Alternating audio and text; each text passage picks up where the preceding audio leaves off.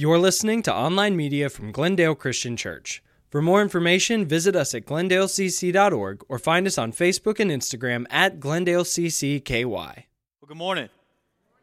Hey, it's good to see all of you here this morning. Thanks for joining us online, to those of you who are watching online.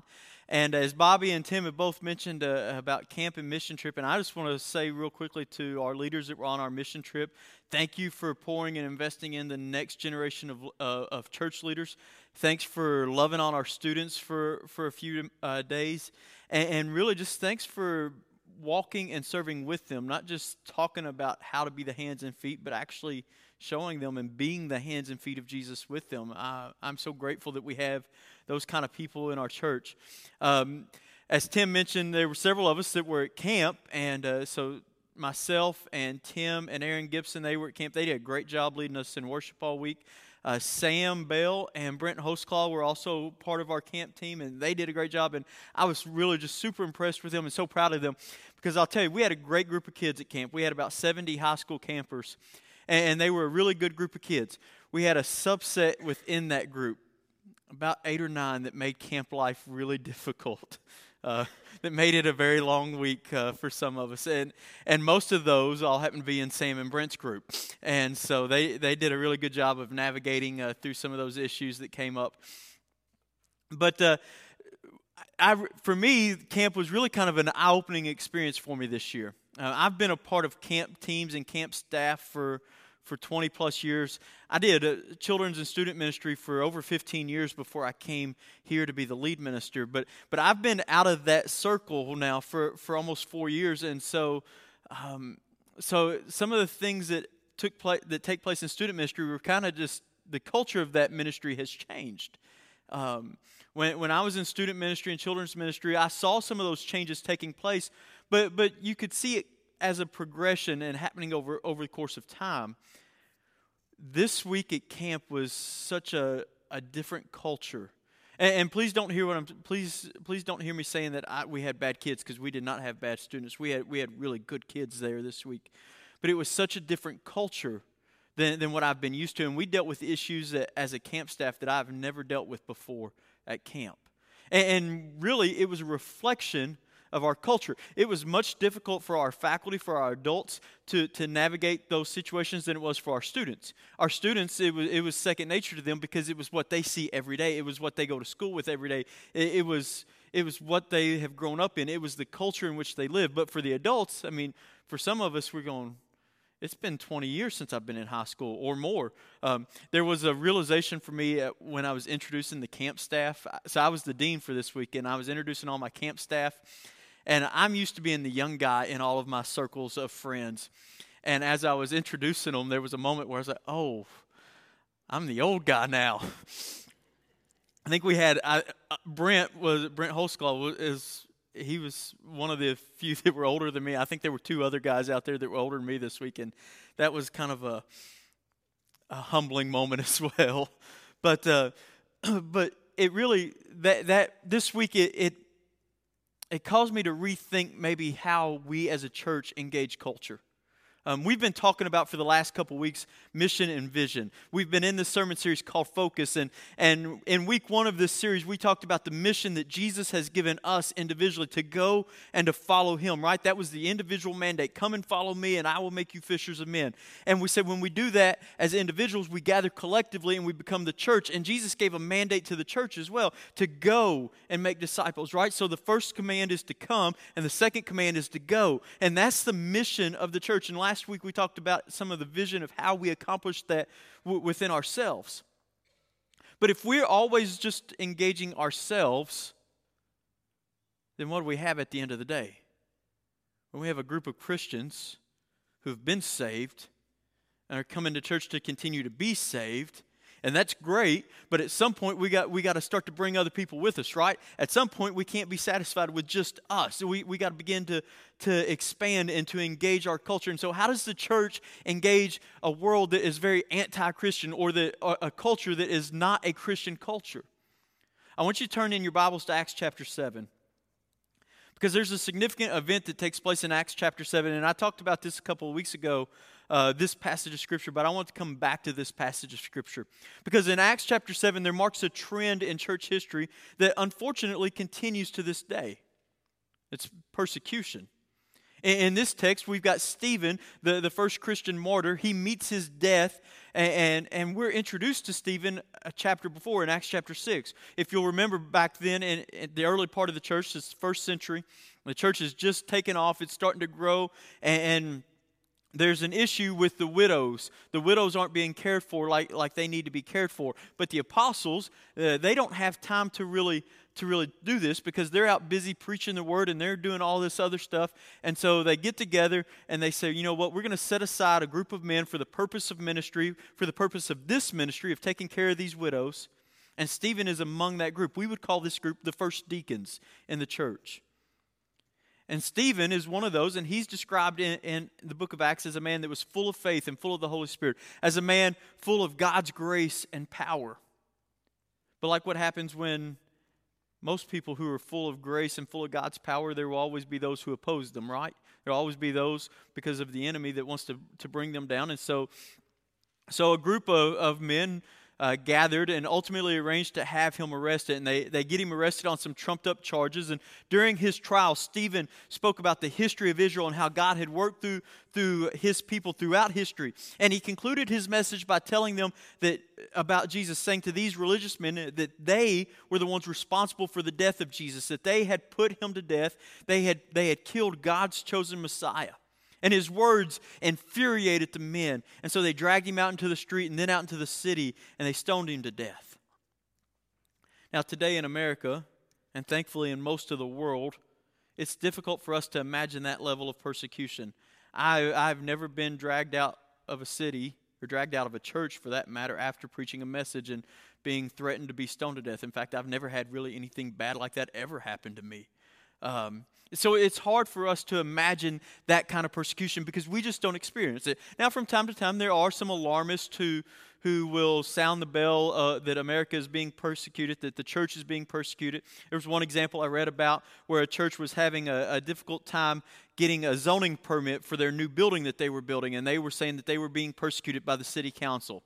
And I'm just going to say that's not persecution, all right? It's civil government, it's civil obedience. You got to do what you got to do. You got to make sure if you're going to do that, you got to get the right permits. We all understand that. And so when we hear those kind of stories and people use that as persecution, it really diminishes the plight of those who are in foreign countries who really are being persecuted. I mean, there are countries where being a Christian is illegal, where underground church, underground worship is necessary. There are people being put to death for simply owning a Bible. And so the Christian church, the American church, is not being persecuted, not like what other places are experiencing. The American church, however, is experiencing something that the early church experienced.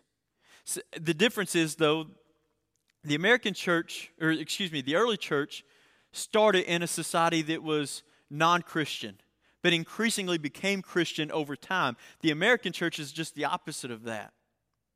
We're a society that started as a Christian culture, but over time we are becoming increasingly non-Christian. And so both of us are living in non-Christian societies.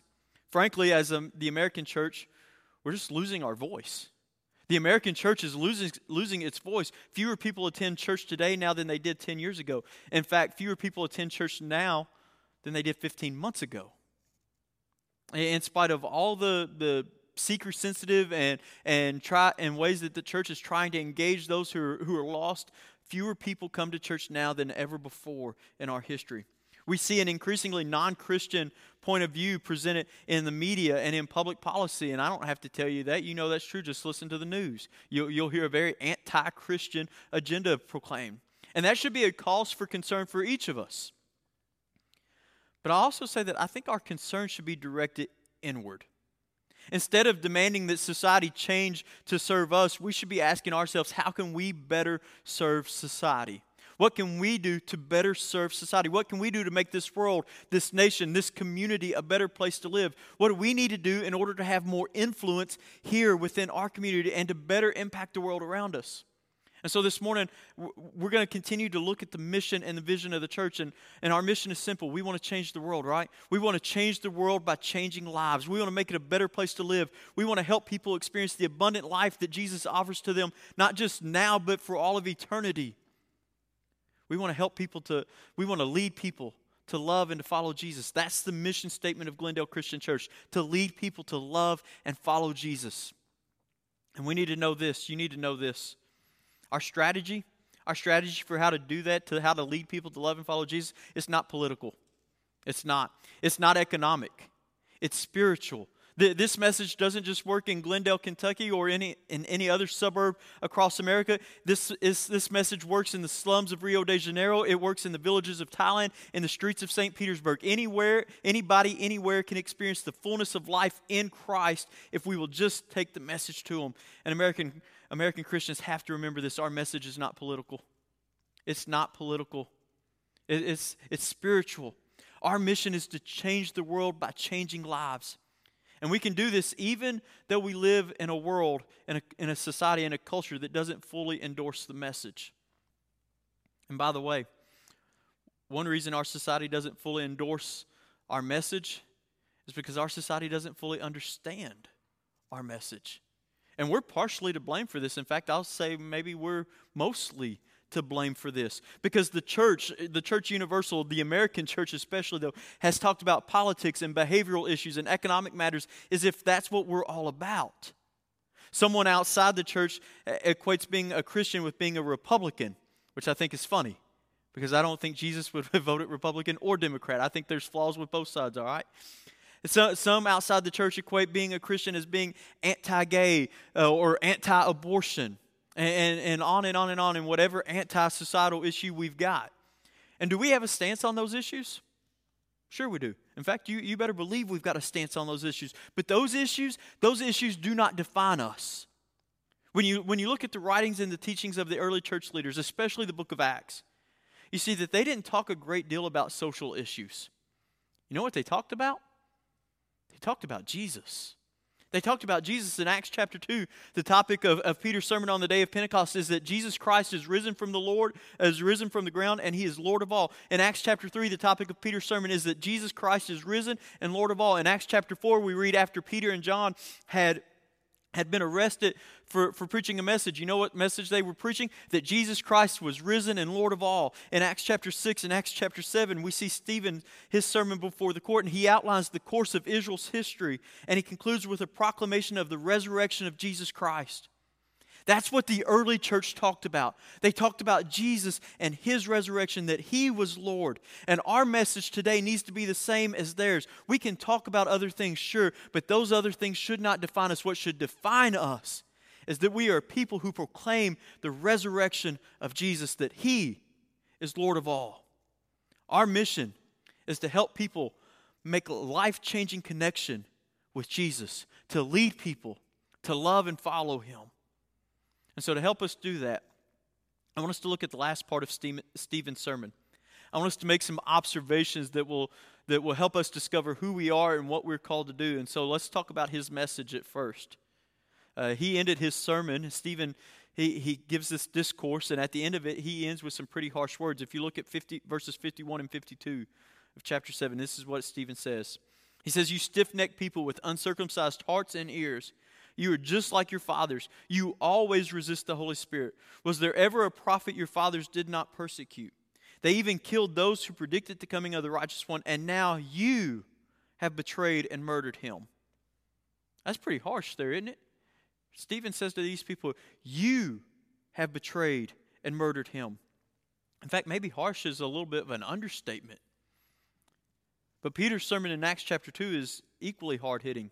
Peter said in Acts chapter 2, verse 36, he said, "Therefore let all of Israel be assured of this, God has made this Jesus, whom you crucified, both Lord and Christ." In Acts 3, Peter says something similar. He says, "You killed the author of life, but God raised him from the dead." In Acts 4, after healing the man at the temple gate, Peter said this. He said, "Know this, you and all the people of Israel, it's by the name of Jesus Christ of Nazareth, whom you have crucified, but God raised from the dead, that this man stands before you healed. In Acts chapter 5, Peter said, the God of our fathers raised Jesus from the dead, whom you had killed by hanging him on a tree. And then we get to Acts chapter 6 and 7, and Stephen continues that message, that you are responsible for the death of Jesus, that God's chosen Messiah, it was you who put him on that tree.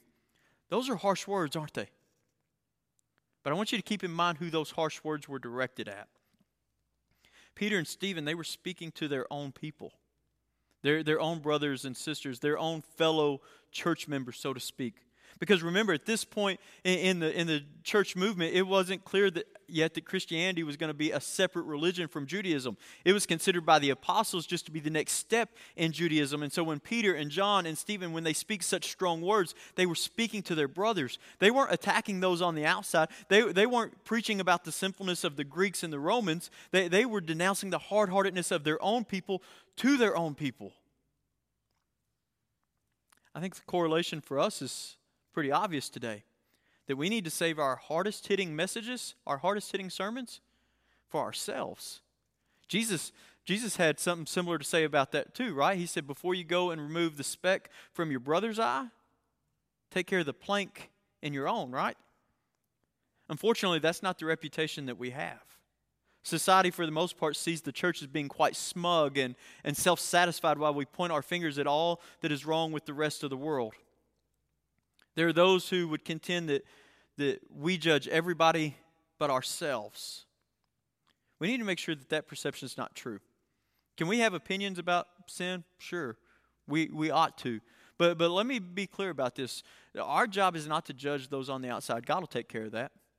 God's a big enough God that he can handle the sin that's on the outside, that's in the rest of the world.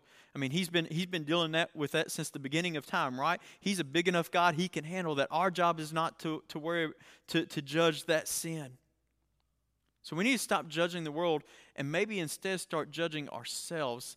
Peter wrote in his letter to the church, for it's time for judgment to begin with the family of God.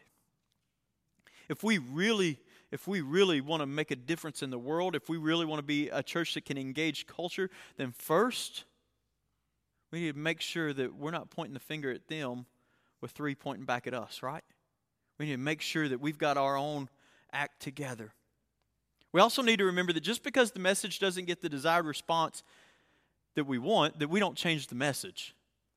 We don't change the message to get a specific response. We preach the same message. But I'll tell you, this is probably one of the greatest misconceptions that people in the church have when anything about a church changes.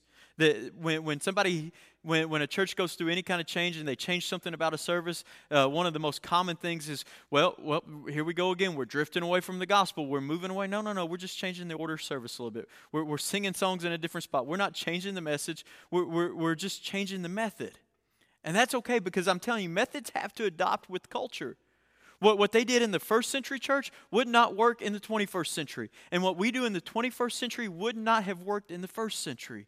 As culture changes, the methods have to change along with it. But I'm telling you, the message never changes. The message stays the same. The message was the same for Peter and John and Stephen, and the message is the same for us. And here's the message. It's found in Acts chapter 4, verse 12. Salvation is found in no one else, for there's no other name under heaven given to men which we must be saved by. That's the message. That's always the message. Jesus is always the message. We never change that message. When the church tries to soften that message to accommodate the whims of culture or modern culture, we become weak and ineffective. Our challenge is to remain faithful to the message, even when we don't get the response that we want. And listen, I'll tell you, at camp this week, had I been ready for some of the cultural shocks that I was going to experience, we would have changed our method. But the message was going to stay the same. But I can tell you, some of our campers received the message well. Some didn't. And that's the way it is for us as we share the message with those outside of the church. Some will receive it well, but some won't. And let me tell you, that's nothing new. It's been like that. It was like that in the early church. When Peter preached on the day of Pentecost, the Bible says when the people heard this, they were cut to the heart. It means they were convicted. They were convicted of what he'd been saying. The Holy Spirit was convicting them of their sins. And they said to Peter and the other apostles, they interrupted a sermon and they said, brothers, what shall we do? In other words, how do we get right with God? When Stephen preached a similar message, the Bible says that when they heard this, they were furious and they gnashed their teeth at him.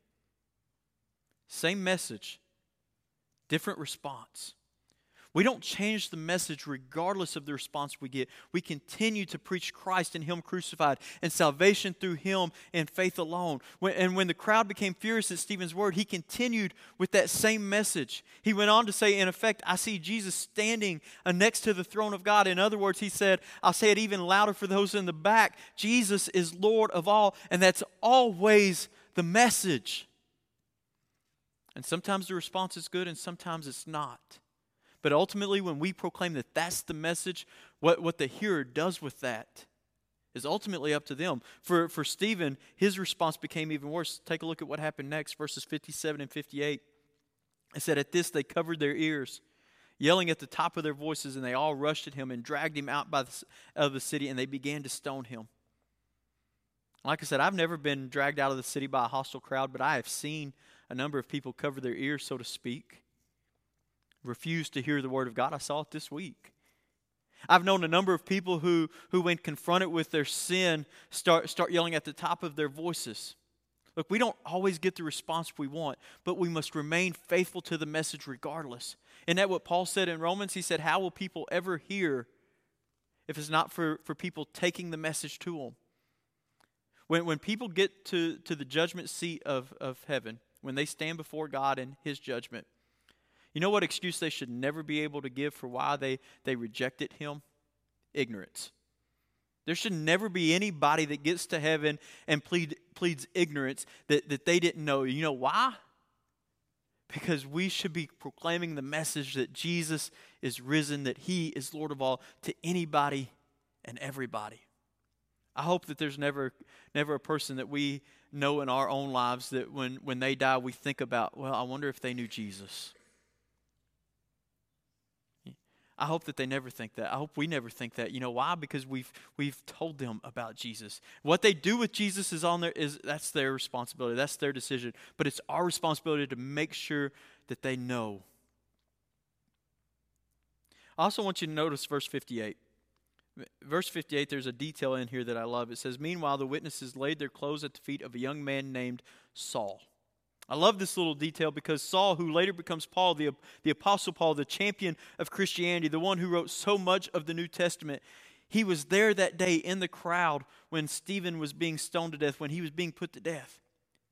And at that moment, Saul was a pretty well-known Pharisee, and no one at that moment could see the potential of this young man. To the church there in Jerusalem, to the other Christians, to the other followers of Christ, this man was just another one of the quote-unquote bad guys. When Chuck Colson went to prison in the early 70s, no one could have guessed his potential either. He was one of the bad guys. He was one of the reasons why our government was so corrupt. But while in prison, Chuck Colson met a person named Jesus, and his life was transformed. And he became one of the good guys. In fact, his ministry did more for prison reform than any other ministry in our country. If you've never read his book, How Now Shall We Live, I would encourage you to pick it up because it is a transformational book. He became one of the most influential Christians of our day. But that's not how anybody first saw Chuck Colson when he came into public light. He was one of the bad guys. But we must remember that there might be a few Sauls in the crowd. I've heard Christians speak so disparagingly, and I'll be honest, I'm probably guilty of this as well, of non-Christians, of certain non-Christians, that I'm afraid that we might have eliminated any chance that person will ever give serious consideration to the faith because they've been so alienated by Christians. We need to remember that when we face our toughest critics, that there might be a few Sauls in the crowd. We tend to have this worldview of us versus them, and that's unfortunate. But it's prevalent in all of American culture. It's us versus them, because we're a competitive culture in sports or in business or in politics or in church. It's always us versus them. But we need to remember that many of us used to be one of them, and hopefully many of them will eventually be one of us. So let's keep that in mind when we consider who the bad guys are. If we're ever going to engage culture, then we can't write people off. We can't alienate them so much that they never give us a chance. We got to engage them where they're at. Finally, I want to wrap up our time this morning by looking at verse 60. If you look at verse 60, it says this about Stephen. While they were stoning him, Stephen prayed, Lord Jesus, receive my spirit. And then he fell on his knees and he cried out, Lord, do not hold this sin against them. And when he had said that, he fell asleep. I'll be blunt, but at the risk of sounding disrespectful toward a dying man's final wish, whether or not God holds that sin against those people is not Stephen's call to make. It wasn't his call to make. God's law is not like the American legal system where we get the choice to press charges or not press charges. But Stephen's prayer, it's a good prayer, and it sounds very similar to the prayer that Jesus prayed, right? When he was being crucified. Here's what Jesus prayed in Luke 23. He said, Father, forgive them, for they don't know what they are doing. You know, I think Stephen's prayer and Jesus' prayer even, I think they were spoken and prayed out loud for the benefit of the church. For the benefit of those who witnessed that event. Even though earlier Stephen had spoke the truth with such force that it resulted in his death, his dying words were words of mercy and forgiveness. His final message was one of reconciliation, of forgiveness. Let me say this. We need to stand for truth. And please don't leave here today thinking that Adam wants us to be soft on truth because we're not to judge others and that kind of stuff. No. We need to stand for truth. We need to be firm on truth. But it's not necessary for us to have an adversarial relationship with those who are not on our side, for those who oppose us. To treat non-Christians, even those who would wish to do us harm, to treat them with gentleness and respect does not in any way compromise our stance on truth, our commitment to truth. It just doesn't. We don't have to be enemies with those with whom we disagree with.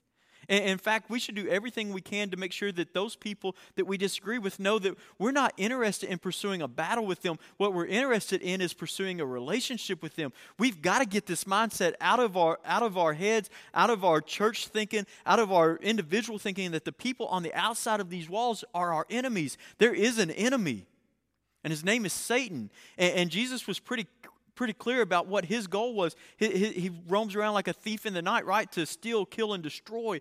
That's the purpose of Satan, and that's the enemy.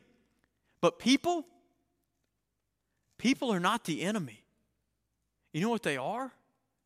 They are our potential brothers and sisters in Christ. If we will pursue a relationship with them instead of viewing them as the enemy.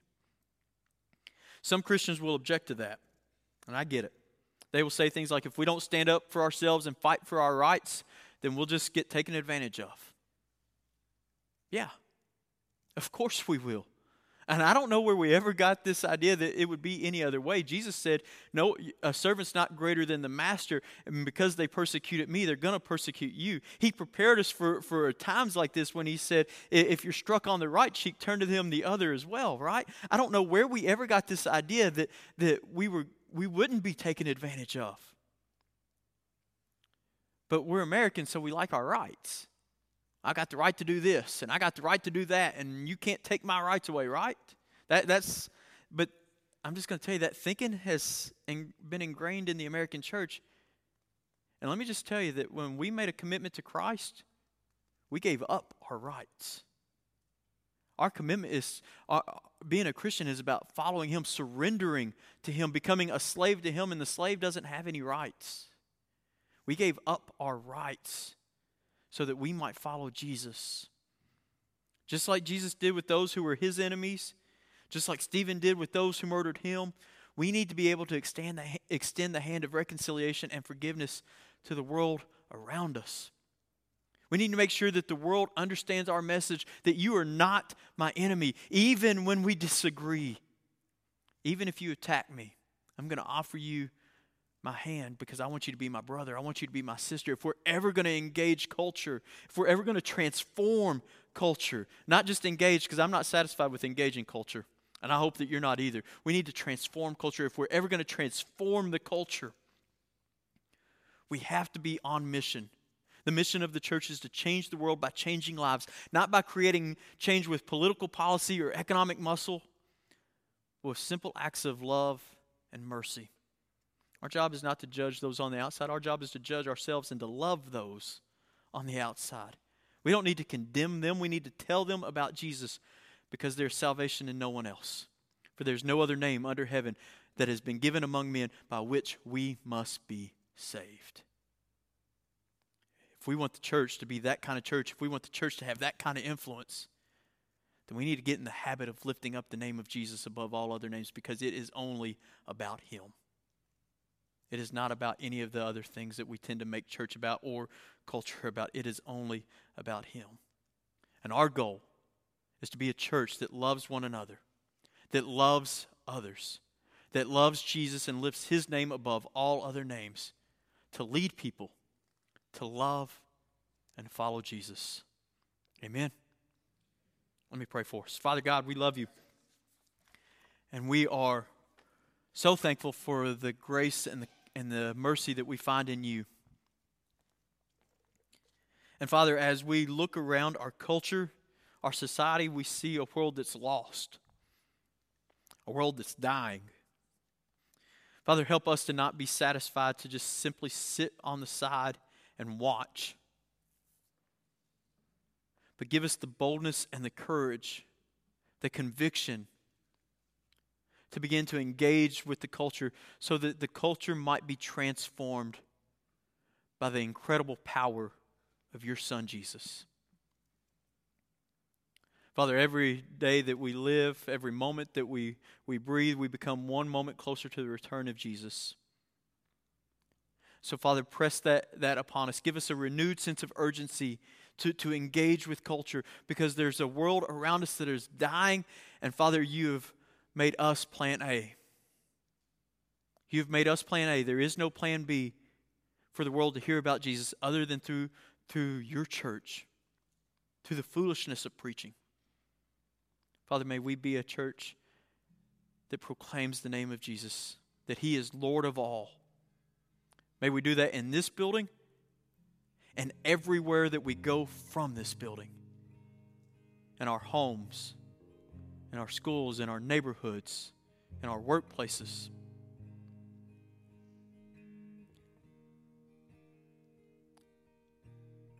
Father, we want to lead people to love and follow you so that they can in turn lead people to love and follow you, so that they can in turn lead people to love and follow you, and just on and on and on. But it starts with us. So, Father, give us that renewed sense of urgency, that conviction, that spirit of boldness to do so. To be the church that you've called us to be, that loves people and loves Jesus. And it's in the incredibly powerful name of Jesus we pray. Amen.